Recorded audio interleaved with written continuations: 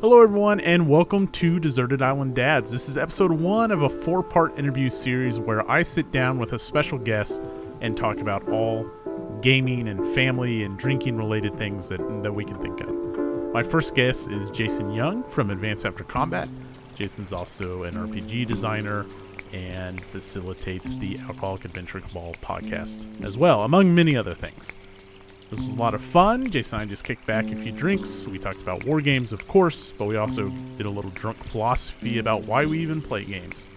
It's a lot of fun. I hope you enjoy these. I'll warn you, there's probably some swearing in this episode. As I mentioned, we had some drinks as we were recording.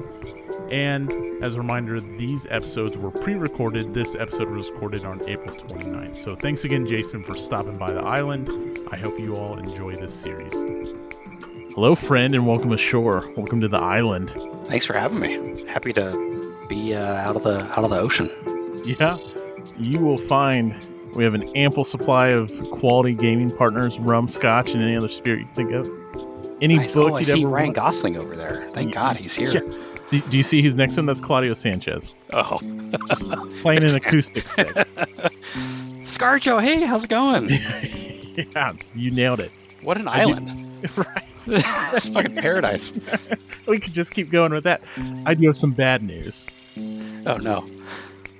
We're kind of hoping that you washed ashore with some good board games. Oh, I did bring some games with me. Thank God. Good. Or thank the gods. I mean, depending on the island we're on. All right. So who's with me tonight? I'm Jason Young. One third of the Advance After Combat podcast. Participate in the Alcoholic Adventure Cabal RPG podcast. I guess what is my Twitter? _RHD on Twitter. Rocking Horse Streams on basically everything else on the internet. Nice. And RPG designer.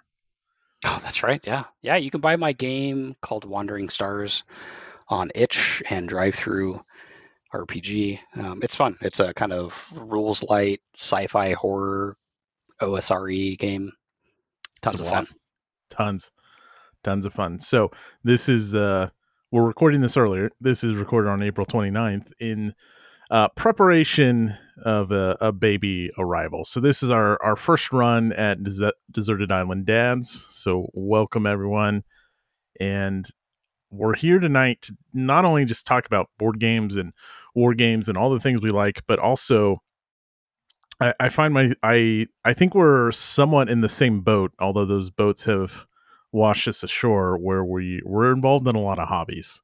Yeah, a little bit. So we can talk about all that stuff too. I dig it. Yeah, I like, and it's funny. Like I tell the story all the time, but at work, I work in a very like manly profession. So every time we do, an introduction thing, and tell us about your hobbies. Everybody's like, yeah, I go mountain biking. We have side-by-side off-road vehicles. We're camping, and it gets to me, and I'm like, I like to read. I like history. Like, okay, nerd, let's continue. Yeah, my cousin's actually in town from Portland, and we went to a bar last night, and I was like, yeah, I just let it slip. I was like, yeah, I just have this weird interest in Finnish history, and like I was like, it was relevant to what we were talking about, and then like he decided to go down that path. He's like, so what's the deal with Finland? And then it's like, well, okay, here's the thing, like, all right. And it's hard to explain. It's like, yeah, I'm obsessed with the medieval period in Northwest Europe right now. People are like, okay, I don't know what to say to that. Like, well, you asked, fucker. So what do you want from me? I didn't ask you. We did some interviews, and one girl was really, really nice, and she did her homework on me, and she's like, and I see that you have an interest in history, and so do I. And I'm just like, yes, I do, but please tell me about your interest, because I'm not going down my rabbit hole. That's awesome. Well, plenty of history to be had here on the island. Before we chat any further, I think we should just start with a category. Okay. So we're going to go through, we have at least 5 different categories. And let's just start with card game, because maybe that's the smallest, maybe that's the easiest to get out of the way. So if you washed ashore, what's your deserted island card game? I would wash ashore with Glory to Rome. Really? Glory to Rome is a 10 out of 10 game for me. It's a game that if I could play regularly, which I probably could actually, I think if I pushed it, it's fantastic. It's we play a lot of Innovation as a group, and Innovation is great. But Glory to Rome, there's just something in the kind of chaotic nature of that game. It's big. There's a lot of cards. But I don't know, there's just something in the way the multi-use cards work in Glory to Rome that just really, really speaks to me. And frankly, if we're on a deserted island and we need to make up another game based on the games we bring, Glory to Rome probably has enough cards that we could figure out something to do with it. Enough symbols. Yeah, exactly. I'm curious, have you played Matai and I? Which is... I have. Okay. It didn't click as well for me, and I don't exactly know why. I bought it thinking it would be simpler, and my wife, who really likes games but hates learning new games, loves Glory to Rome, and she'll tell you, like, I don't like complex games. You play Glory to Rome, and that's up there. And she loves Power Grid. And we played it, and it didn't click for her. It didn't click for me, and I don't know why. And maybe it's just because it's not Glory to Rome.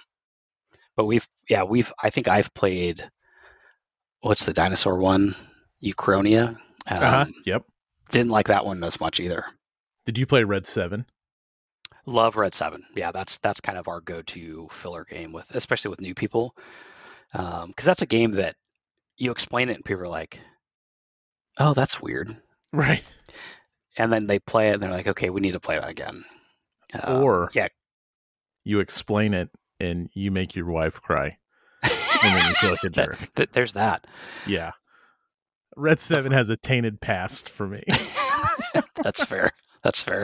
It is, and it can be super mean. And for me, because I'm a dumbass, the first time I played it, my turn got over and I was like, I won. And they're like, we still have cards. Like, the game's not over because you're winning. You haven't lost because you're winning. So it's not Uno. It's right, exactly. So I'll back up a little bit because we just listed a whole bunch of games, and I think we should give credit where credit's due. And these are all Carl Chudik games. That's right. Yep. Everything we listed. And so if you had to rank all of those, I'm going to put you on the hot seat here. It sounds like Glory to Rome's at the top. Oh yeah, 10 out of 10. Then I would put Innovation. So Glory Rome, I guess, to back up even a little bit from that, each card has basically 5 uses on it, and on your turn you'll choose one of the cards in your hand. It has a roll associated with it, which is an action, and then it goes around the table. Those people can discard a card matching that to do that same thing, or if they have that patron on their board already, they can get additional bonuses from that, or passing it cards. And so with that kind of lead and follow mechanism, everybody stays engaged throughout the game, and you're basically building buildings that give you special powers that break the game. And it can last like 20 minutes or it can last an hour, and it's basically fun no matter what. And so when I think deserted island games, I think about replayability, and it just like, so do you think that Glory to Rome offers the most like variability or replayability between plays, or is it just your favorite and that's why? It's both. I think it has a lot of replayability because it has so many cards, because each game is going to be very different, and it has a little bit. My second favorite of his games is Innovation, which is probably a 9, maybe 9.5 out of 10. But I don't think it has the crunch, I guess, that Glory to Rome has. Okay. But it's crazy fun still. So I if I couldn't bring Glory to Rome, it would be Innovation, and it's in a smaller box, and and all that. Um, and then from there, I think it kind of goes down. I've played the space game, which I wasn't a huge fan of. Uh, Montanai, I think, would probably be number 3. Then probably Uchronia, then the space game. I think is kind of where. Oh, Red 7's actually after Innovation. Sure. I love Red 7. Nice. I haven't played Flowerfall, which looks fun. It's kind of like a card dexterity game where you're tossing cards onto points, and I haven't played that. But I don't even know if I'm familiar with that one. that might not actually be Carl Chudzik, actually. That No, might it is. be, It is. Is it? Okay. Mm-hmm. So, which version of Glory to Rome do you watch the short? Oh, Black Box, baby. Okay. Yeah. Well, you know what? I mean, I have it. It's like it's worth $300. I'm going to bring it to the island. Not a satellite phone. No, I don't. No, seriously. I don't want to talk to anybody. I just want to play Glory to Rome. Boom. And you know what? Here's some great opponents. I think they're coming over to take our drink orders. Tom Burke and Holiday Granger. Oh, nice. So they want to know, what are you drinking? I am drinking my 3rd Negroni of the night. Very, very good. And I am very excited to hear what you were drinking. So first off, I started the night out with, I got to give some praise to this IPA. It's a hazy IPA called Wrestle Daddy. And the can You've been a fan. Oh, yeah. Like, I stopped in Omaha, basically on our way out of town, to reload up. And it was that good. It was a nice little brewery. The one shitty thing they did, like you check out, we grabbed a beer. I was with my father-in-law. We had a beer, and then we each got a few more 6-packs, like as a final, like, all right, let's reload up. Their debit credit card machine defaulted to like a 30 or 35% tip. It was like, I bought 1 beer and I'm buying 4 6-packs, and you want me to give you like, what, like a third? Like, no, I'm like $1. If I'm getting a beer, usually it's like $1 tip. Like, I lifted these 6-packs. Like, what? Anyways, that's good stuff. Are you a wrestle daddy? Do you like wrestling? Oh yeah, closet. So, my wife and I were married on a Saturday. We were leaving on our honeymoon on. Did we leave on Tuesday or Wednesday? We left on a Thursday, and that Monday my throat started hurting. But then my wife surprised me with Monday Night Raw tickets, and my one claim to fame is I started a Seth Rollins "You Sold Out" chant at the Sprint Center. I don't know who that is, but I like that story. Hell yeah! So that was earlier. Now I'm drinking something you recommended me quite a while ago. I'm doing the rum version, but I'm enjoying a Trade Winds right now. It's a good drink. It's very good. And for those who don't know, I've got light rum. I chose the Plantation 3-star. And then to keep it on brand for dark rum, I did the Plantation Original Dark. And then you have lemon juice. Then you have apricot liqueur. And then you have basically liquid candy, which is cream and coconut. Mm-hmm. And it's good. It's very good. I like the gin version, so you just replace the rum with gin. It's a little bit drier.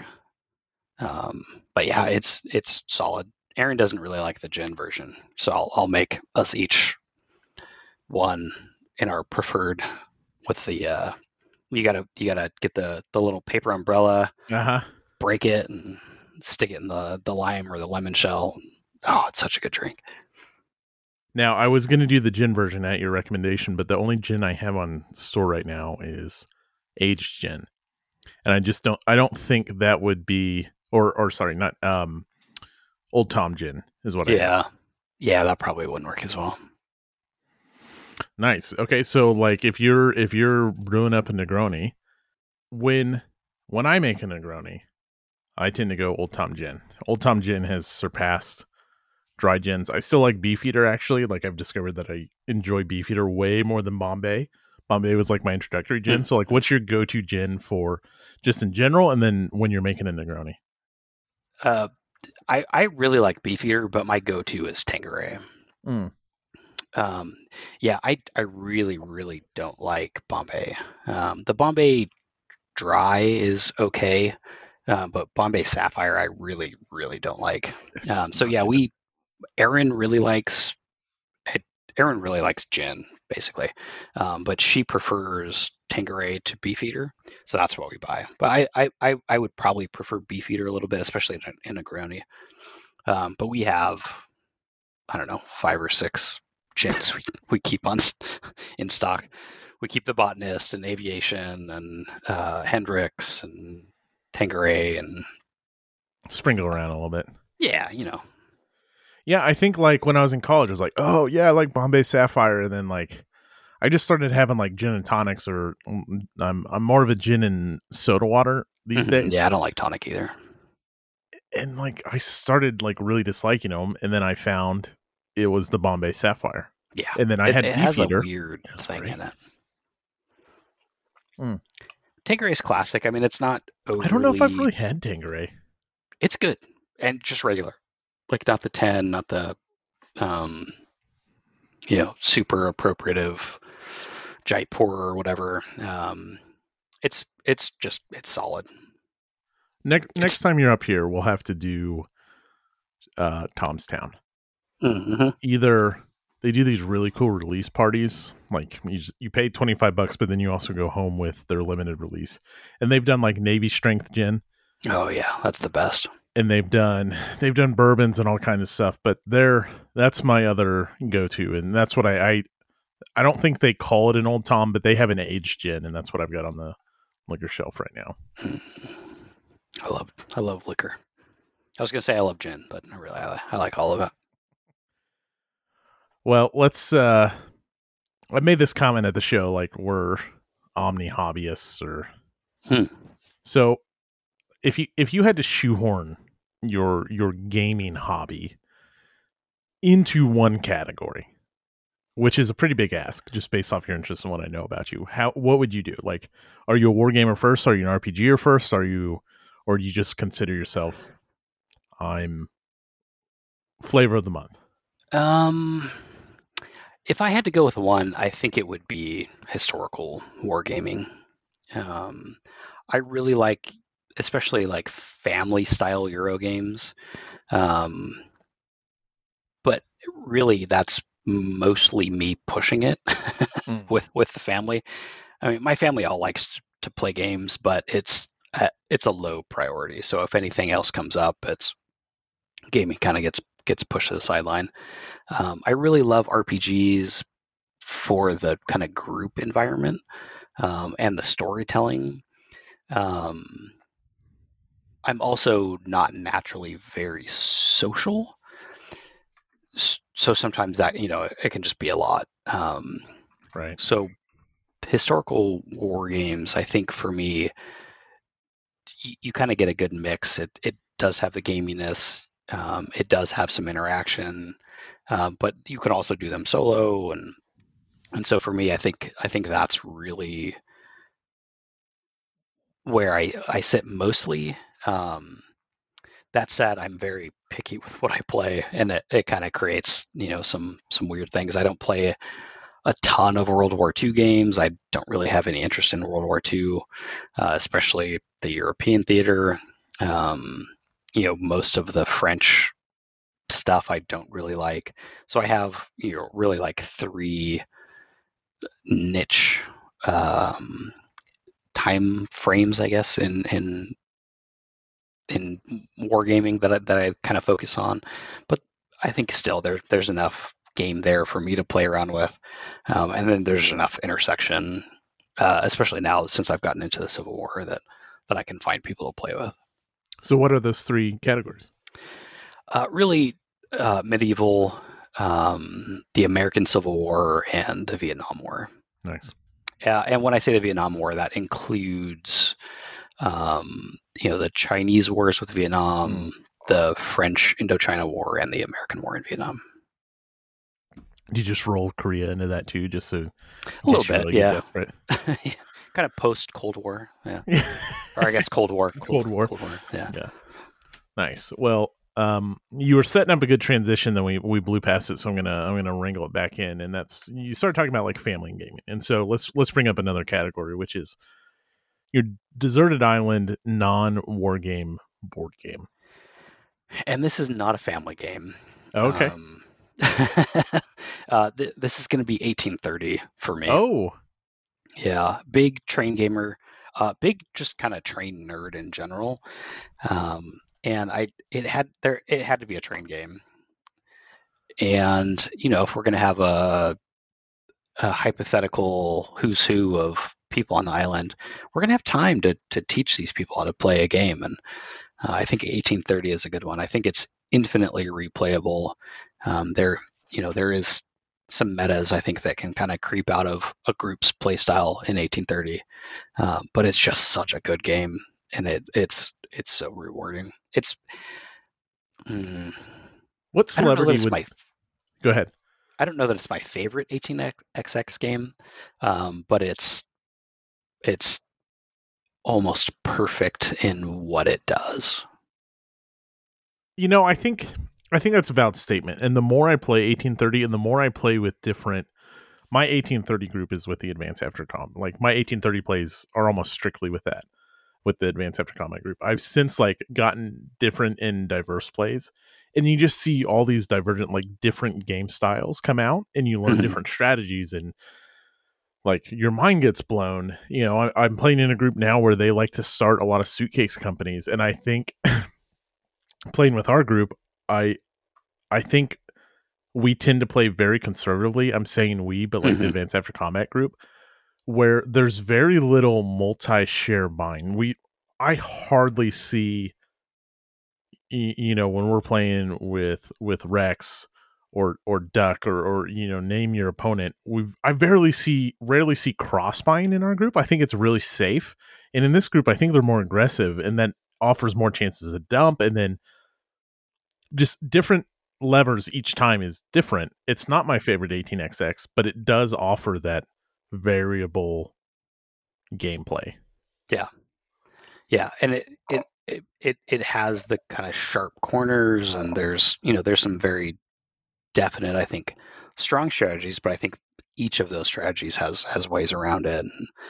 And, especially in that kind of group thinking, oh, this guy got this and this combination, and so now we kind of need to pile in the leader, and then who kind of rises from the ashes, and it offers a lot of kind of dickhead moves, with kind of that kind of grand strategy in mind.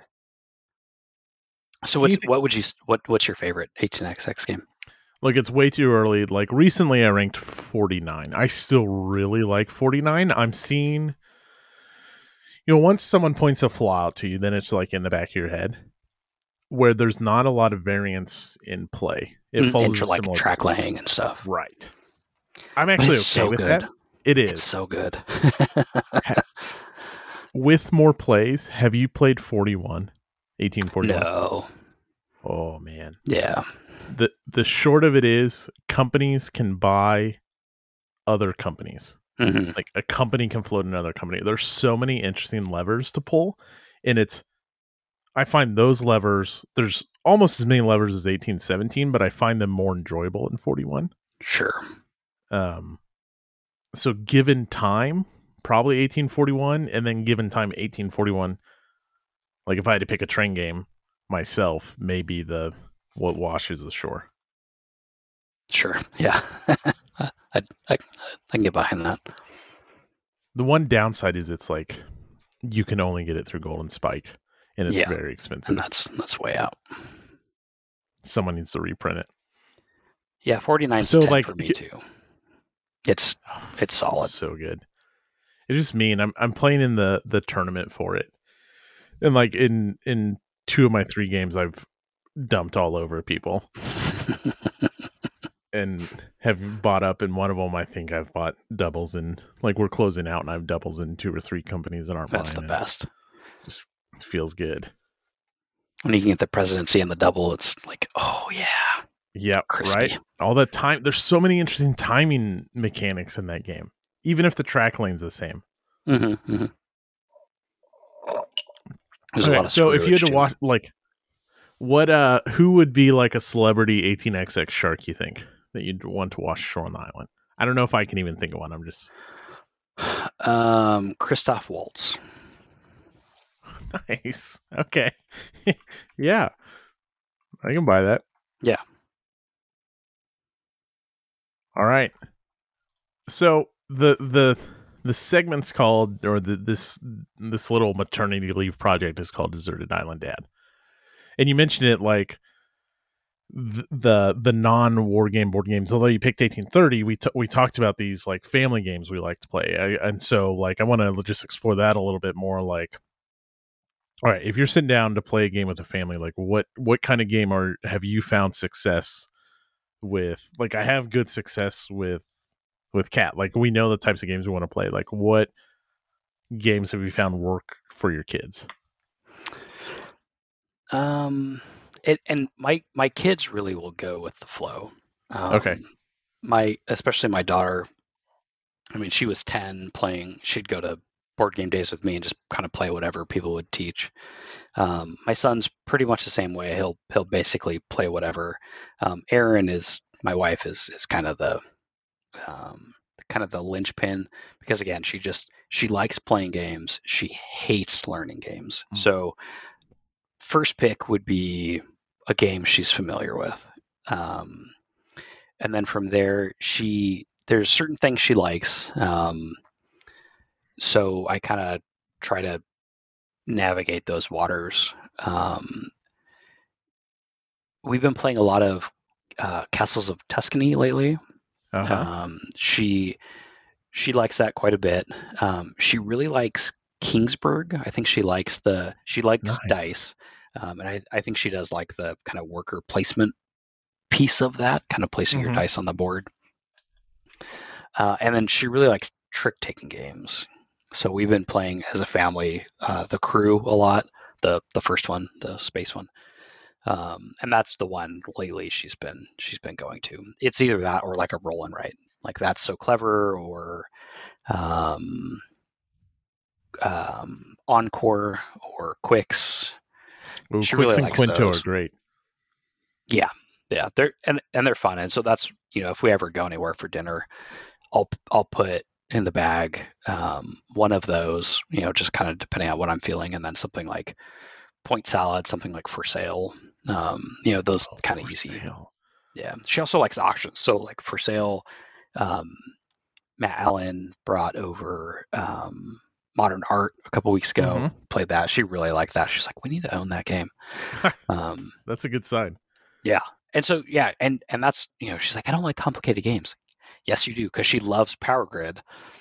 Like, you'll play Power Grid for 2 hours. Like, don't tell me you don't like heavy games. It's just, you don't want to get past that learning, which I get, Right. I do like that, but I can see why she doesn't. Have you played Super Skill Pinball? No. So actually, it's so funny that you mentioned that, because I've been trying to, and she'll never listen to this, so it doesn't matter.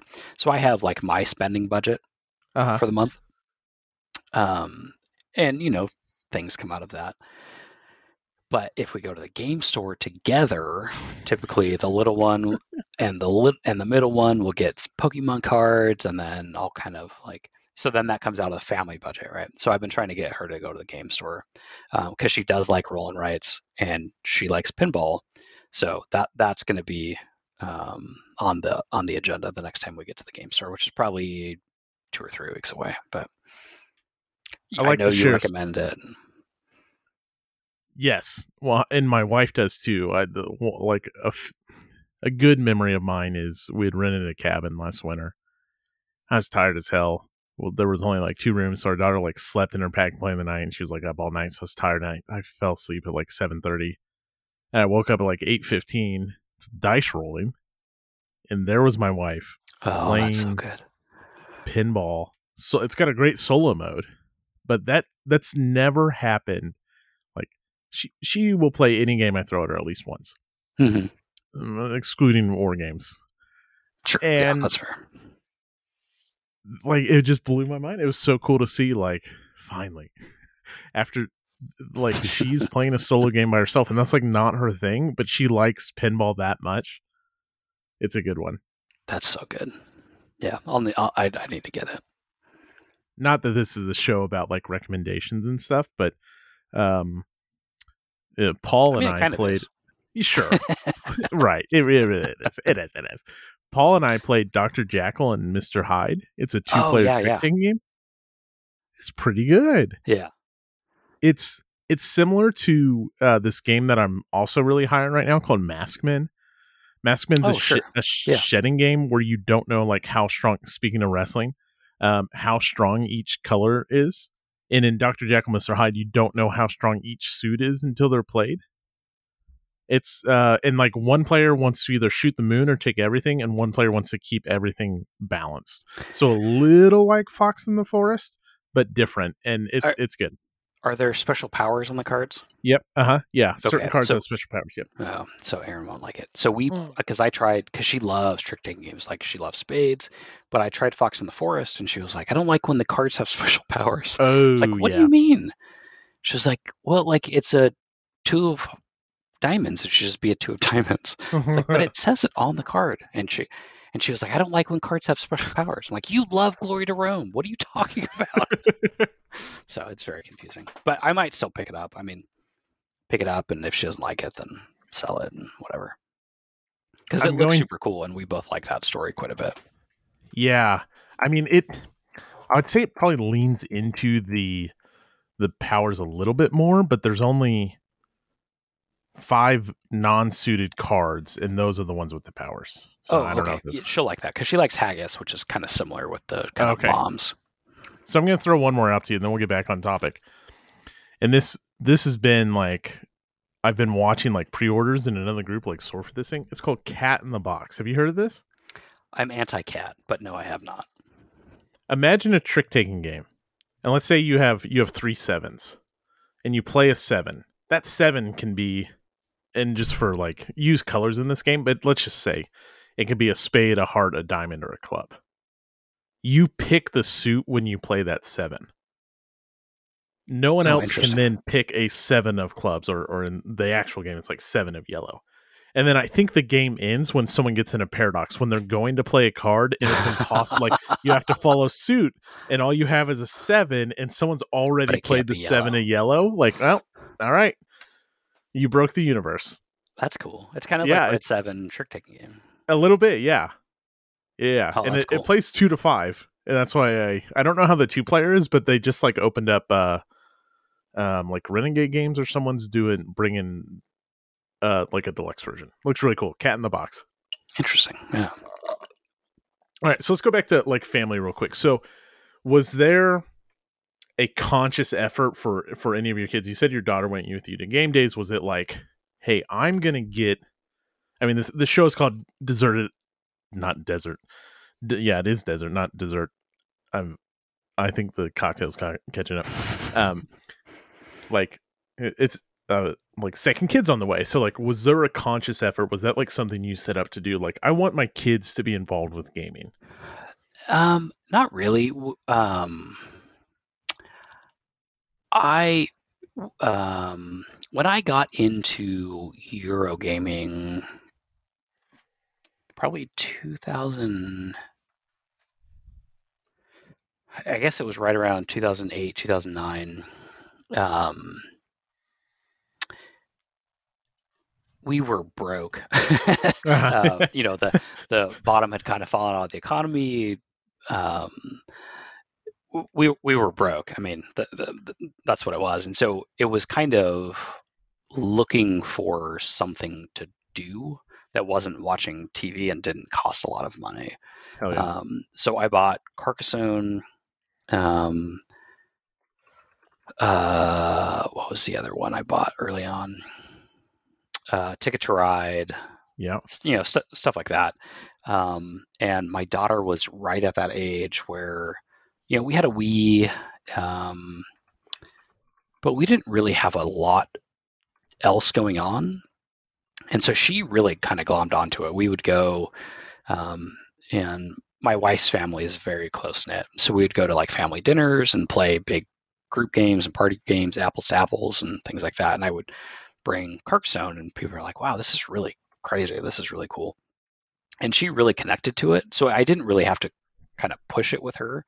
And then as I got kind of deeper into the hobby, she kind of came with me until she was probably 14 or 15, and she got really involved in sports and kind of moved on. And our game group kind of dissolved as I kind of got into war games and kind of got away from that stuff. But we would still play family games all the time.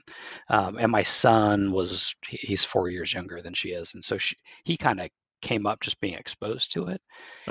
He's not as inclined toward the like heavier Euro. Like my daughter really likes economic games. She likes the kind of engines and kind of building the pieces. My son really likes, like, he grew up and I would go to Goodwill because again we were broke, and found this weird game with little hexagons and plastic miniatures called HeroScape, and I just bought it on a lark. Like, this looks weird, and we played the shit out of HeroScape.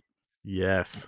Like every weekend, and I've never won. Like, and he was young, and he would just kick my butt at HeroScape. And so that was kind of his thing. And then we would play like Blockus and some of the more kind of abstract-y, the Magic Labyrinth and things like that.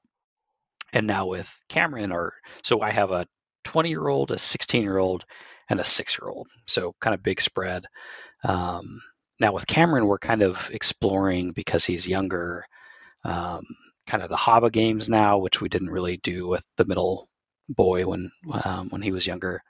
So we have some HABA games now, but he's kind of getting to that age where we're playing Mice and Mystics, and he's tried to play Gloomhaven with us. But what the middle boy really likes is RPGs. He asked me, I think this was a few years ago now, but I think it was his 12th birthday. And he knows, I've been playing RPGs and whatever. And I asked him what he wanted to do for his birthday. He was like, I want to have friends over and I want to play D&D. Like, nice. Okay, we can make that happen. So we did that. And so that's what we've been doing. And I'm going to try to kind of get it on a pretty regular schedule. Is with the younger one who's 6, we're playing Mouse Ritter, which is kind of, it's not Mouse Guard, but it's, you play as anthropomorphic mice who are kind of defending their keep and going out on an adventure. And it's pretty kid friendly. It's very rules light. So we've been playing that, the 3 of us, and it's such a great game. It's so light, but it has this kind of open storytelling where I'm not, because I'm old, I'm not great at playing. So when the little one wants to just, hey, let's play, like he wants to play Pokemon, like with figures. Like, well, I know what this Pokemon does, so that's what it does. He's like, no, it can be a ghost fairy type. I'm like, well, those don't really exist, which he doesn't like to hear, and I get that. So, and then the older one is really into, video games and stuff. And so it kind of gives us this language to all sit down together and kind of play in this open world, but there's still rules, and there's rules that everybody can kind of follow, even the 6-year-old. And it's been great for us. So we all kind of have our own little niches, and then kind of can come together around RPGs. That's awesome, and a beautiful segue into what RPG washes ashore. Yeah, this is hard for me. I'm gonna bring GURPS with me.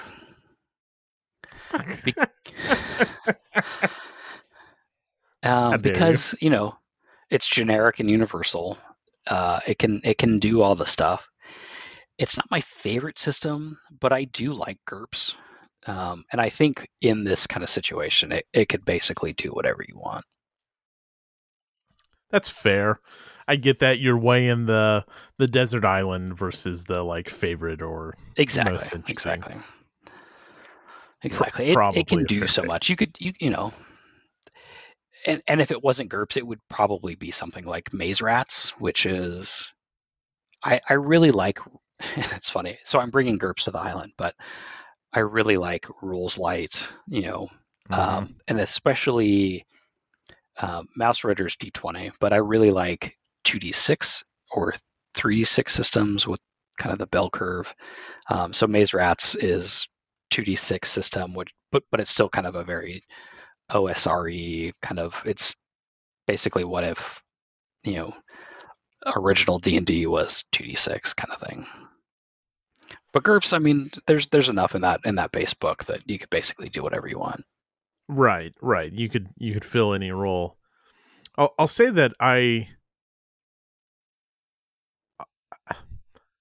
don't know if I would like ever be able to identify in one or another. Like, I love big meaty systems or super rich lore and like all this stuff with like big payoff, but it takes a lot of work. But also, some of my favorite RPG sessions are those heist sessions we did, which is those are so good. Rules light, yeah, complete theater of the mind, no prep. You just show up and you pull off a heist. Mm-hmm. And those were so good. And like, I think that's why, you said like you and your family have come up with this like common language over RPGs. I think that's why it works, because there's so many ways to reach like a common objective. And like, I can have this super crunchy thing, and then also I can have like, all right, everyone just bring a D6. We're not even going to use a virtual tabletop. We're just going to sit down and hang out. And that's like the best. Yep. Yeah, I love it. And I was thinking, actually, I was poking around on stuff online and saw the Hoser game we'd played. Yes. That kind of one-on-one, kind of down on his luck, amateur hockey player, like just so good. And some of those stories are they're just the best. Yeah, I think when you give, I don't know like what I like most. I think when you give the players the most room to role play. Remember when in Mark's game, in Leroy's game, we did like we braced with our character's death, and we were two dead characters, and he just sat back and like let us talk about death. Yep. And that's where I really like RPGs, where the players have room to really get into it. And sometimes you don't always get that. Sometimes you need to push the players along. But if they do just get that like ability to role play and live in the moment, is like awesome. Yeah. I hope we get back to that, because I do think about those sessions a lot, and it's like heartwarming but still like super dark. And your OBX game, right? Like, it's that system kind of gets out of the way. You just let the characters kind of do whatever, and it creates this story within the group. And is that six guys sitting around the table telling a story, being able to kind of escape a little bit for a couple hours at a time, and just come together and tell the story of, even though that's not a fantastical world, it's still a fantastical story with these kind of heightened characters who are playing very specific archetypes. That's not something we get day to day, and that's really why I like RPGs so much. All right, I don't want to lose this thread, because this leads brilliantly to a follow-up question that I already had, and like, you haven't seen this, but I do want to get another one out of the way, and then we're going to circle right back to this.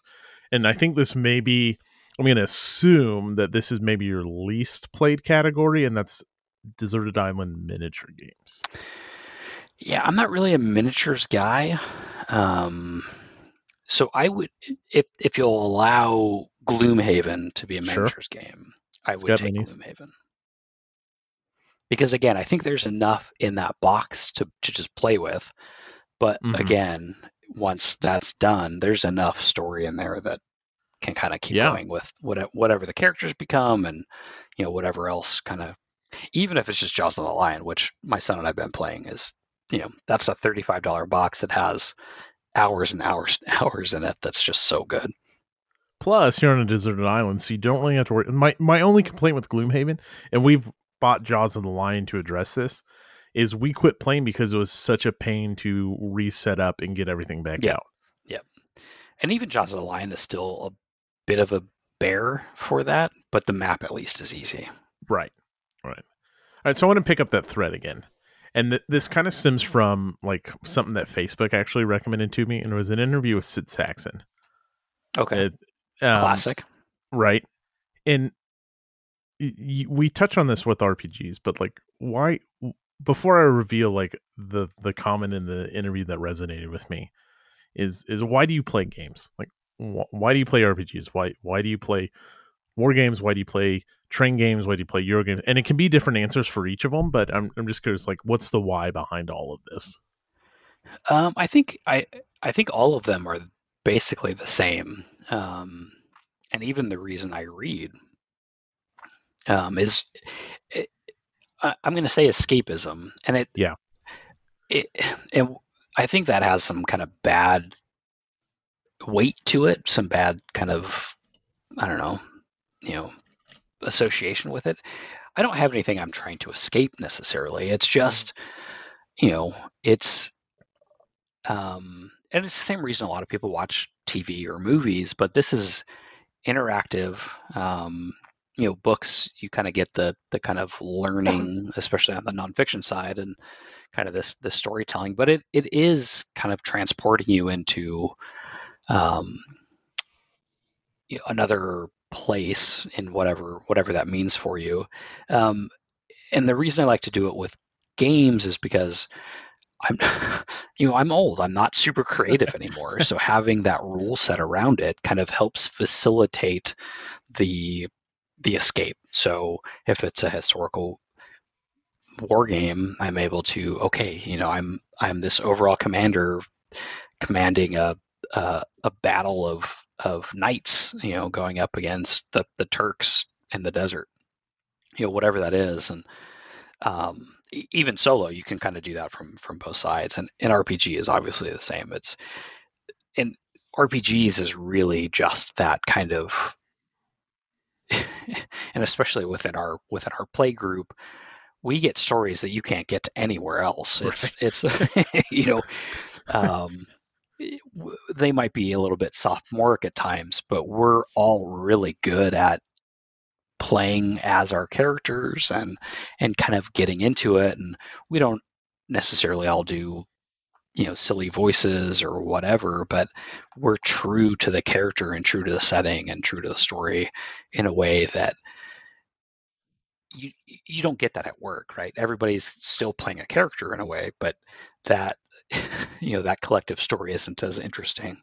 I think Euro games and family games are a little bit different. It's kind of seeing the mechanisms work a little bit, but it is still kind of, let's carve out an hour away from the television, away from whatever else is going around. And when we do sit down to play a family game, it's, the culture around the table is you put your phone somewhere else. We don't have our phones at the table. We just kind of sit down and play the game. So, it is just a break from reality. I mean, you nailed it on the head. And I think I knew that all along, and there's past examples of it. But like, this was some interview with Sid Sackson, like in the 80s or something like that. And it's just like, he's talking about how it's like just a few hours to get away from everything. Mm-hmm. And then when you start to think about it, it's like, yeah, when I'm playing 1830, and I don't mean like playing, between work calls or something like that, or an 18xx like games, or playing a board game arena, like there I'm just playing to play the games. But last week was Donkey Kong, and I was like, oh, I'm gonna do all these phone updates and like show how our Hakapali game's going and all this stuff, and then I didn't, and that's because I think because you're present, right? I'm present, and I'm unplugged from that. There's no work bothering me. I don't need to check my phone to like see what's going on. I just like all that stuff is like, yeah, there's people in a room and we're bullshit with each other and all this other stuff when we're talking. But it is just a few hours or all day or 30 minutes or 15 minutes, whatever you're playing, where none of that matters. And I understand that there are very serious real life situations and not everyone has that opportunity to escape. Yep. But taking that advantage and getting the opportunity to that is like important. Like, I need to turn work off sometimes, or just the outside world, like news cycle, whatever it is, bam, off. Let's get lost in the crew or what, you name it, And I do check my phone. Like I notice, like, I'm not checking my phone when I'm like really into a new game, and that's like always a good thing in my mind.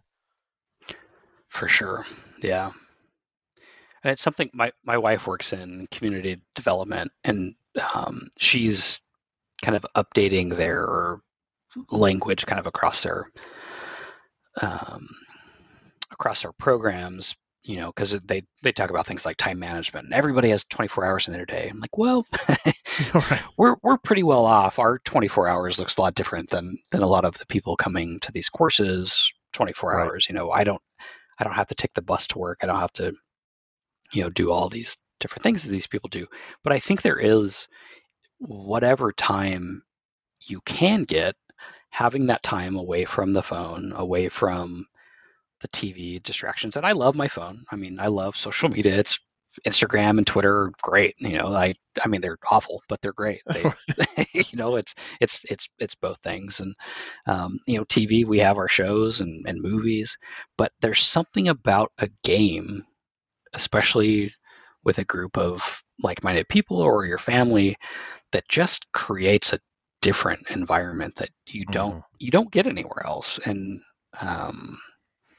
yeah, and people don't see it. You talk about playing board games, and it's Monopoly, and like, well, if that's your game, that's fine. But there's a lot of games out there that do a lot better and kind of can teach you something, can show you something, can entertain you in ways that a lot of people just it kind of gets invalidated, right? Because it's like it's a game. Like, well, Right. I guess.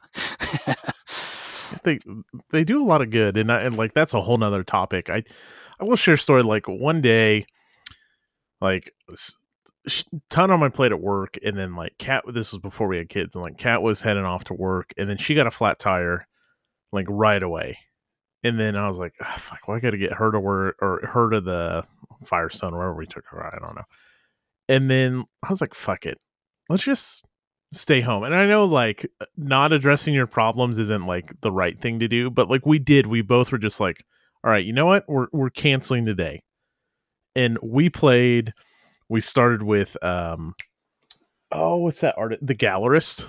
And then yeah. Wow. We played like 4 rounds of Viticulture, and all we did from like sun up from sundown, hang out with the dogs and play games, and ignored all responsibility.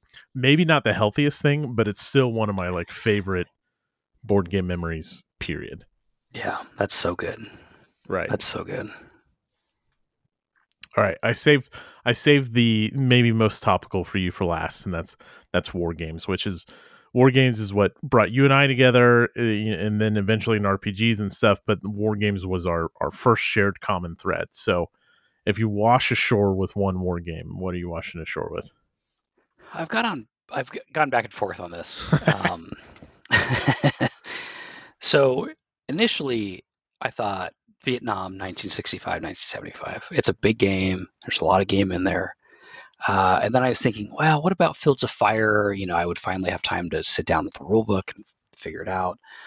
But if there's people here, let's take advantage of that and let's be a little bit more social, and let's open it up. And I'm gonna stick with my gut and go Vietnam 1965, 1975. Nice. The classic. Like, I mean, obviously on your podcast, you guys have talked about it as one of the best war games ever, right? It is my favorite war game. Yeah. It's, I don't know. And it's a part of it for me is it's very topical to me. I've since I was in 6th grade, probably, I've been obsessed with the American War in Vietnam. And I don't know, just the messiness of it and everything around it. There's no right answers, and I just love that. Like, World War II, it's very kind of cut and dry, and yeah, there's a lot of interesting operations and tactical decisions going on there, but to me, it's a very clear cut and dry, right? Like, we know who the good guys were, we know who the bad guys were. Vietnam is a little bit muddier, and were the reasons we were there even worth being there for, and those kinds of things are what I really like, is kind of that gray, kind of messy, muddy area. And this game somehow captures it basically perfectly. And the new GMT version of it that just came out, Nick Karp's kind of updated designer notes. He talks about how he kind of came about some of the mechanisms in it, and kind of laying aside all of the kind of wargaming conventions and I go, you go, and this kind of turn thing. And that's not how that war was fought. There's no front. It's, you have to go find the enemy, and that enemy might not even be there. And it captures that so well. And I've only played scenarios. And there's enough in there on the scenarios. You could play, I think in the new version, there's 8, I think, something like that, which is a ton. I mean, that's a ton of game just right there. But then you have 2 campaign scenarios, which will last you years. So, looking at it from a deserted island perspective, Vietnam, the campaign game, you could really kind of get in there and play around with it. Nice. It's a good pick. It's such a good game. I'm so glad GMT reprinted it. I had a little bit of part in it, but it's pretty cool that they were everyone involved. Mm-hmm. Both GMT, Nick, Mitch, and those guys. Everyone who helped develop Justin, it. Ralph. Yeah, such a good crew. Right. It's really cool that's back. I'm looking forward to seeing if it lives up to the hype, because whenever I started listening, I'm sure that Vietnam was talked about right from the get-go. So it's always been this thing like, I got to play Vietnam. So Masher White Wing, that's where it's at. It's such a good scenario. Nice. All right. Anything you want to talk about before we turn the heat up and get to the hot seat? Oh, shit. I don't think so. I think we've pretty well covered it. Oh, we keep kind of touching on, the multi hobbyist. I was that kind of made me a little bit reflective, because my other current obsession is pipes and pipe tobacco, and that's kind of that same thing, right? Like when I go have a pipe, it's reflective, it's away from everything. I put my phone down. I might listen to music or listen to an audiobook or something, but I'm kind of getting away and just kind of, almost meditating, kind of breathing and getting this kind of alone time. That the talking about why we game kind of made me reflect on a little bit. Even if you could find that with probably a lot of hobbies. I mean, even if there's probably a certain element to that, even just with pins, Mm-hmm. we both like nice pins, and it's nice to I'm on this computer all day and I maintain a project list on my computer, but it's nice to step away and use a nice pin and just organize myself, journal, and compartmentalize, or organize, right. My daughter actually, I guess 2-3 years ago for Father's Day, got me a book called Your Father's Story. And it's this big notebook that has writing prompts in it. So it's, you would write to your kids in it. Wow. And so I try to do it, a couple times a month. And some of it's pretty heavy. Right. But yeah, I'll, ink up a pen and kind of put my favorite ink in a pen and kind of have at it. And yeah, it's just kind of that quiet time to yourself, kind of getting away from the day to day and, worrying about something other than what do I have due tomorrow? Right. Man, that's deep. I love the idea of that, but I also don't know my comfort level confronting something like that.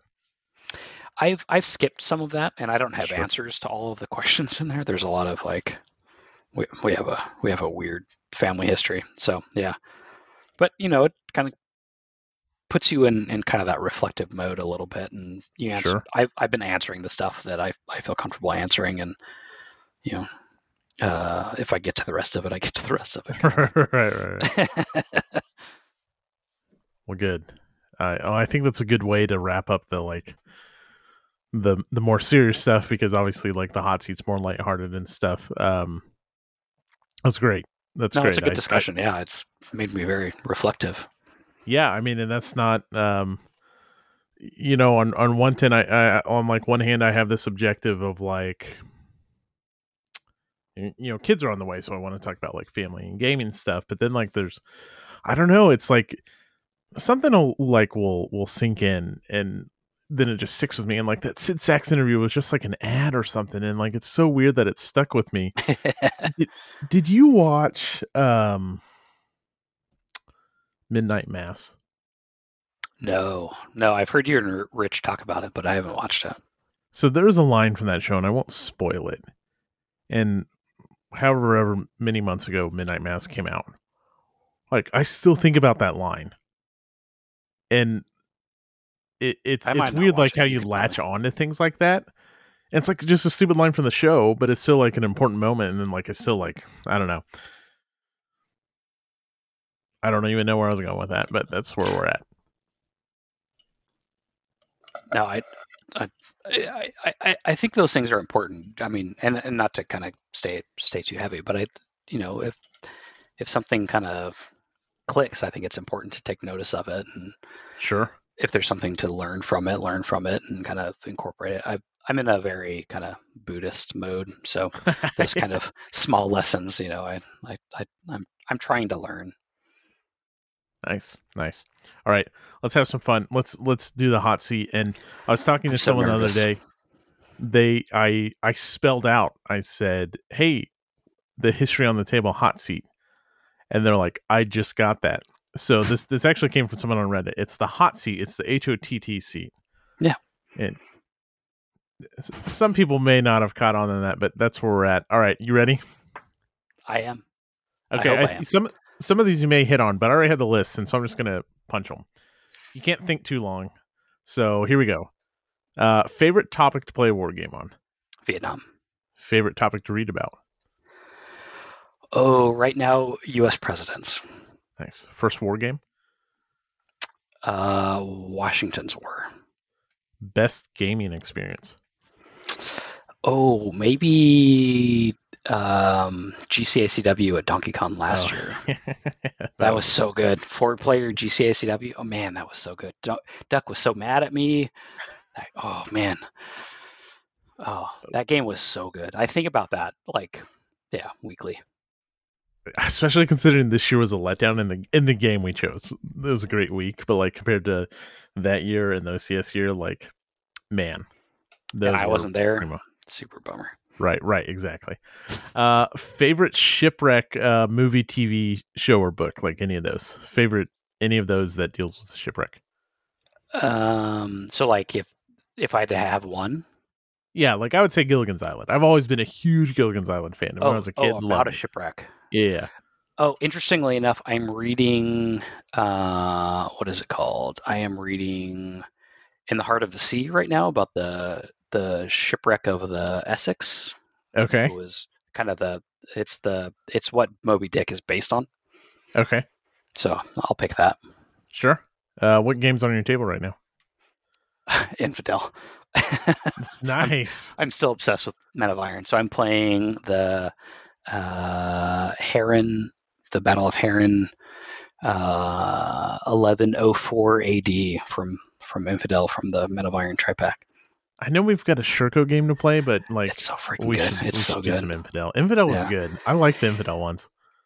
Infidel and Pegasus. Pegasus.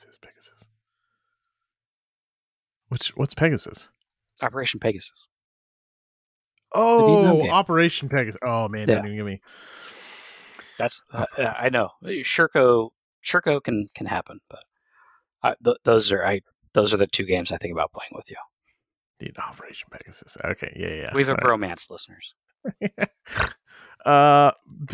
Best city to get barbecue in. Oh, interesting. That's a. Oh, you son of a bitch. I'm going to say Austin. I know you want to hear Kansas City, but Sure. I like a dry rub. I do like Austin, Texas barbecue. Yeah, fair enough. At least you didn't pick like Norfolk or Seattle. Right.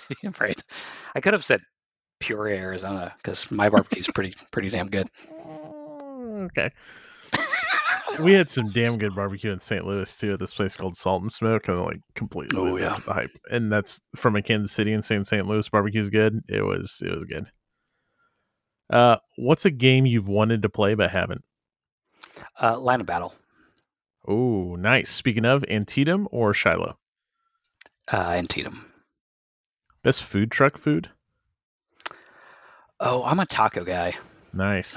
We actually, on Saturday, we went to a food truck event locally, and my family. So, although I might redact that based on this experience, there's a food truck locally that does Korean barbecue tacos that Oh, every time we go, I get distracted by something else because the lines are always long, and my wife wants something, my son wants something, and we kind of have to split in two, and I don't want to split in three because the lines are so long. So I just kind of go with them. And this time I was like, fuck you guys, I'm going to Kogi. It's called Hibachi Bot. Anyway, tacos are kind of what I go to, but at this event they had a lot of barbecue on mac and cheese. So we oh got yeah. like brisket and pulled pork on Uh-huh. mac and cheese and like a little paper boat thing. That might be my pick. I'm gonna go with tacos, but that might be redacted next time we do this. So we went to Omaha recently. The last time before that we were in Omaha, we went to like that's when like speakeasies were the Oh thing. yeah, It was so good. And like my wife and I were drunk and we were walking, it was in Bricktown in Omaha if you've ever been. And we're walking back and like it's late and it like between us and the hotel perfectly under a street light was a taco food truck. mm, And it was like a gift from God. And yeah, they are some of the best tacos I've ever had. And when you're three sheets to the wind, a taco food truck hits yeah. about better than anything else. And you're like, fuck it, I'll eat tongue. Bring it. Like, what do Yeah, you right. have? Strike, hit me with it. I think this might line up, but I don't want to assume. Best food to pair with tiki drinks. I yeah, a Mexican food. I do Yeah. like Polynesian food a Uh huh. lot. Sure. We'll make like Kahlua pork, or we'll make spam musubi and do tiki. But just like carne asada and tiki drinks is just Yeah, so classic. dude. Steak, onion, cilantro, lime, Yeah. tacos, Oh, tiki it's so drink, good. bam. Yeah, yeah. So Yep. I think that's what we're gonna do tomorrow. And we're both kind of on diets. So there's a place by us that does keto tacos. So they melt Nice. cheese on the plancha, carne Uh huh. asada, and then the cheese is a shell, Yeah. and then tiki drinks. Yeah, I'm I'm excited. jealous. I'll be there. All right. Favorite non-war game related podcast. Can't be an advanced or alcoholic adventure ball either. No. Um. Oh, the favorite. Ooh. I guess I'll go. Shit, that's really hard. I didn't. um. I want to say true crime bullshit, but it's kind of fallen off. I'll go Old Gods of Appalachia. Oh yeah, baby. You know what Yeah, I want to hear. it's so good. His voice is meant for that. It's so good. Hello, family. I've not started season 3 yet. Have you I haven't started it? either. I Okay, haven't I'm either. letting it build up. I won't Yeah, wait the whole season. I'll I wait like till to like binge. the breaks. Yeah, yeah, yeah. Yeah. What'd you think of? And I'm the one that's delaying the questions, but what'd you think of season 2 as a whole? It was good. I didn't like it quite as much as season one. Season 1 was so Um, good. but I don't know. Season 2 It's took a still so. long time for it to like this is what I want to listen to every time I drive around Yeah, before it finally clicked. yeah, and that's it. It kind of fell into the like Netflix has the like we need 12 episodes. No, this is like Mhm. a 6 episode arc. Right. And I think they could use some of that. But Sure. I get it. I mean, it takes a lot of production to kind of do that, so kind of stretching it out a little bit. I'm sure helps their production. Nice. True crime What bullshit in general is pretty good though too. It's mostly about Israel Keys.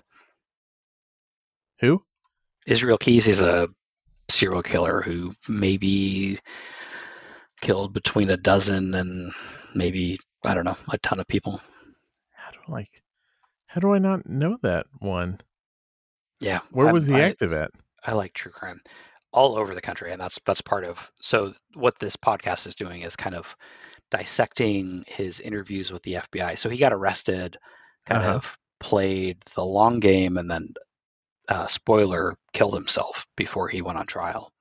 Oh, So they're kind of trying to put the pieces together, okay. and um, either he killed everyone or Hmm. he killed like 10 people. Interesting. Yeah, it's a really interesting story, and Israel Keys is a fucking douchebag. So Right. it's like a kind of hate listen. Um, the host is pretty good. They do a pretty good job. They're kind of in the weeds right now with the story, but yeah, if you like true crime, it's worth listening to. Yeah, I'll have to check it out. We were big. We don't listen to it anymore as much just because we like fell off. But My Favorite Murder was when that Yeah, started was big for us. Aaron and I stopped listening to that too. Yeah, They I kind of fell off a little bit. like their first, I don't know, 80 episodes or whatever were brilliant, Exactly. and Yep. we listened to it and we drove 16 hours on like a road trip from Kansas City to North Carolina, whatever, and then we kind of went back, but we stayed in Asheville. And all murder all the time. And we're in this. We stayed outside of Asheville because Asheville hotels are like $350 a night. It's fucking nuts. And so we Holy stayed at cow. this. Yeah, it's nuts, dude. It is downtown Asheville's crazy expensive for hotels. Like other than that, it's fine. We stayed at this bed and breakfast, and it was actually their last weekend they were going to operate. We were their last guests. Super nice Oh couple, but wow. you stayed in a house separate from them, and they like lived on their own, like next to their own mountain, anyways. So murder for like the last 24 hours we're driving, whatever, and we're like laying in bed, and they have these old vinyl blinds, and all of a sudden the vinyl blind like shot up and went blop, blop, blop, blop, blop, blop, blop, and then like all you see is like open country and mountain behind you. It's like, what the Yep. fuck? And you hear that guitar riff. Yeah, exactly. Right. Uh-huh. Yeah. Nice. And well, it was true Stay crime sexy. bullshit. Yeah, true crime bullshit. Okay, I might give it a go. It's been a while since I've done a true crime thing. Let's see. What book is next to your bed on your coffee table right now? I am reading, like I said earlier, In the Heart of the Sea, The Tragedy of the Whale Ship Essex, and I am reading Warlock by Jim Starlin, the complete collection. Oh, I like, nice. yeah, I'm also a comics reader, which I know you are from way back. And Aaron, I love the cosmic bullshit that Yes. Marvel did, especially back then, like just acid trip on paper. And Aaron told me, because next weekend we're going to go see Doctor Strange, who's probably up there, maybe number 2 or 3 Marvel characters for me. She was like, "Oh yeah, they're making an Adam Warlock show." I was like, "Are you fucking kidding me?" What? So I don't even I know busted this back out, and yeah, getting through it. Nice. It's not as good as Doctor Strange or Silver Surfer, but it's good. Did you read? I think I may have asked you this. Did you read Abnett and I don't know who. I don't even remember who wrote it now. Silver Surfer's Run. Yeah, Like yeah, recently for okay. Oh, so yeah. good. Yeah. All right. Are you talking about the Dan Slott? Yeah. The Was it Slott Madman and Abnett? artist? No, it. Oh, what is his name? The guy who did Madman. Mike Allred. I Allred, keep saying Abnett. It was Mike Allred. Yeah, 100% Mike Allred. Yeah. Oh, Yep. those are so good. That's So one of the good. best Silver Surfer runs for sure. For sure. Yeah, the Omnibus comes out I think in September, and I'm gonna. Oh, really? It. Yeah. And see the upside down, like when the one where you like rotate the comic, like lost some of its effect in digital, which is how I read them. And then, oh, that's good to know. I'd like to have a paper collection of it. It's expensive. The Omnibus I think is $90, but right. That's such a good run. Is it all of it, or are they breaking it into? It's all of it. Yeah, it's I think all 6 trade paperbacks. So whatever that is times 6 or whatever. That'll go on a wish list for sure. All right. Last great book you read? The Destiny of the Republic, which I think I mentioned earlier. I like reading about U.S. presidents. I'm kind of going through. So that's a biography of James Garfield. Did you read Devil in the White City? I've never read it. Okay. I've owned it and tried to start it. I've never gotten into it. So Devil in the White City is kind of true crimey. So it kind of talks about H.H. Holmes and his quote unquote murder castle around the time of the World's Fair in Chicago, 1892, the Olympic or the Columbian exhibit or Columbian whatever. So it's kind of this kind of pop history by way of true crime, and that's kind of how I've been describing The Destiny of the Republic. It's a presidential biography by way of pop science. Weird. So it kind of ties in. I'm going to blank on the term now, but basically antisepsis. So like killing germs in medicine. Joseph Lister and Alexander Graham Bell is in it, and then James Garfield, and then his assassin. It is so good. It's 300 pages, something like that. It's very quick, and just tells the story from these kind of 4 perspectives so well. It's such a good book. Yeah, it like if somebody's like, oh, presidential biographies are boring, that's the book I'd recommend. It's so good. So good. Nice. Even my aunt rated it 5 stars. I did, yeah. No, you did, and my aunt. Oh, interesting. Yeah. Candace Millard is the author. It's so good. Nice. On my marked it one to read. If you could bring one book with you on the island, what would it be? I'm going to say Catcher in the Rye. That's kind of one of my go-to, or the Basic Kafka. Actually, I'm going to do the Basic Kafka. So the Basic Kafka is a collection of kind of short stories, and there's like these weird meditations, and then some really good short stories like The Hunger Artist and The Country Doctor, that are just fantastic. Nice. Last thing you binged on Netflix? Drive to Survive. Nice. Tiki bar or piano bar? Tiki bar. If you could meet and have dinner with any military leader, dead or alive, who would it be? Westmoreland, probably. Nice. Alien or Aliens? I'm an Alien guy. Sure. Favorite band? Ooh. Matt, that's not fair. I have a Coheed and Cambria tattoo, so I'll say Coheed and Cambria. I've seen Jimmy Eat World the most live, but I go back probably to Coheed and Cambria more. Nice. Now, you've already answered favorite war game, so I'm going to ask you second favorite war game. Because Vietnam's first, right? Vietnam's first. Okay. And this will change, but I think just gut is Kigahara. Wow, nice. Oh, man. It's that game such a just good gets game. better with plays. It is. Yeah. Favorite Euro? Power Grid. Nice. That's what my gut says. Favorite RPG rule set or system?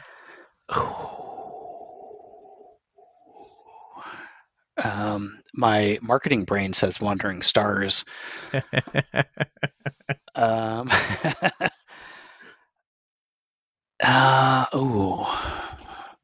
let's just go with Wandering Stars. Nice.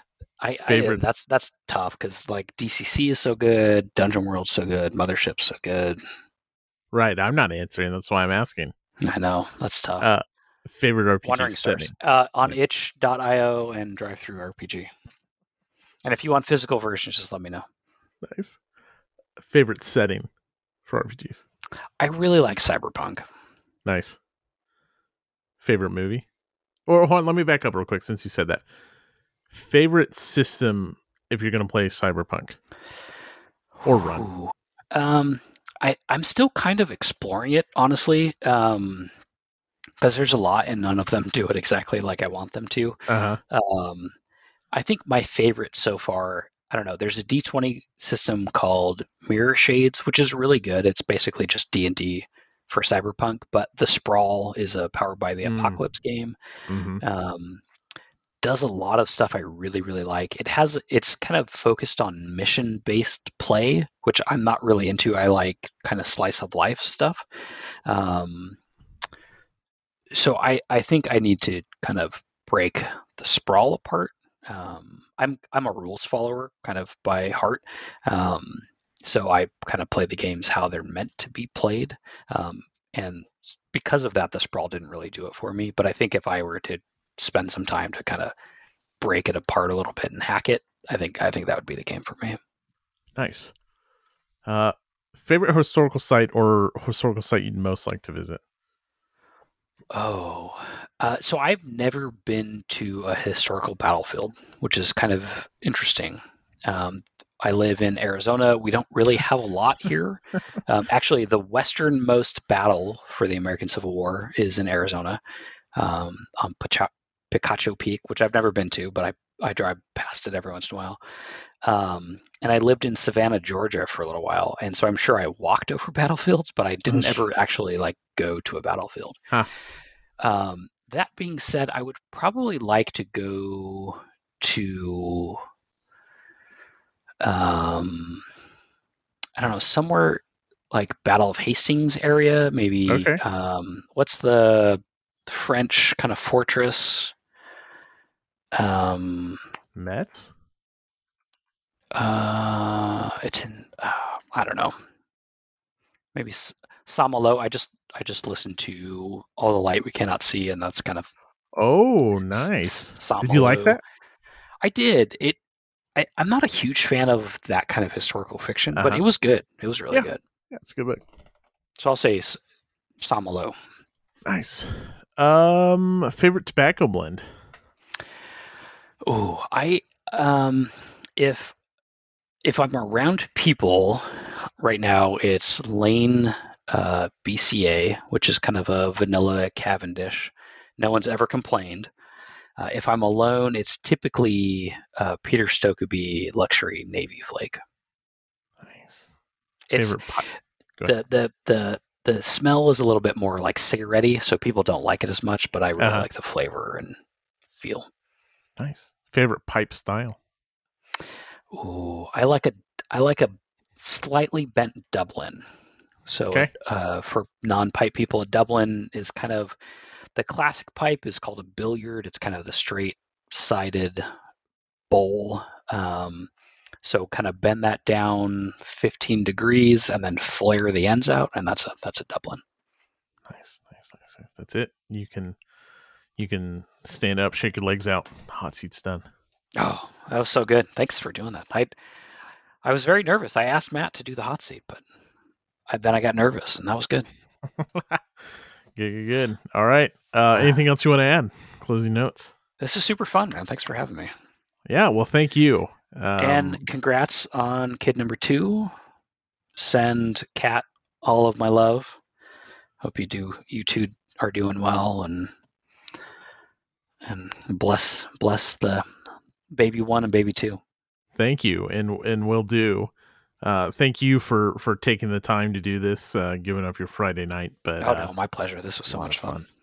I love talking to you. All right. Well, just as a reminder, check out Jason Stuff Advanced After Combat, Alcoholic Adventure Cabal. They can find you at _RHT or on Instagram, right? Rocking Horse Streams. Rocking Horse Streams. Check out Wandering Stars. I legitimately recommend Wandering Stars. It's just tons of rules light fun and an inspiration for my own RPG that will eventually someday continue to work through development, but it's really good stuff, so check that out.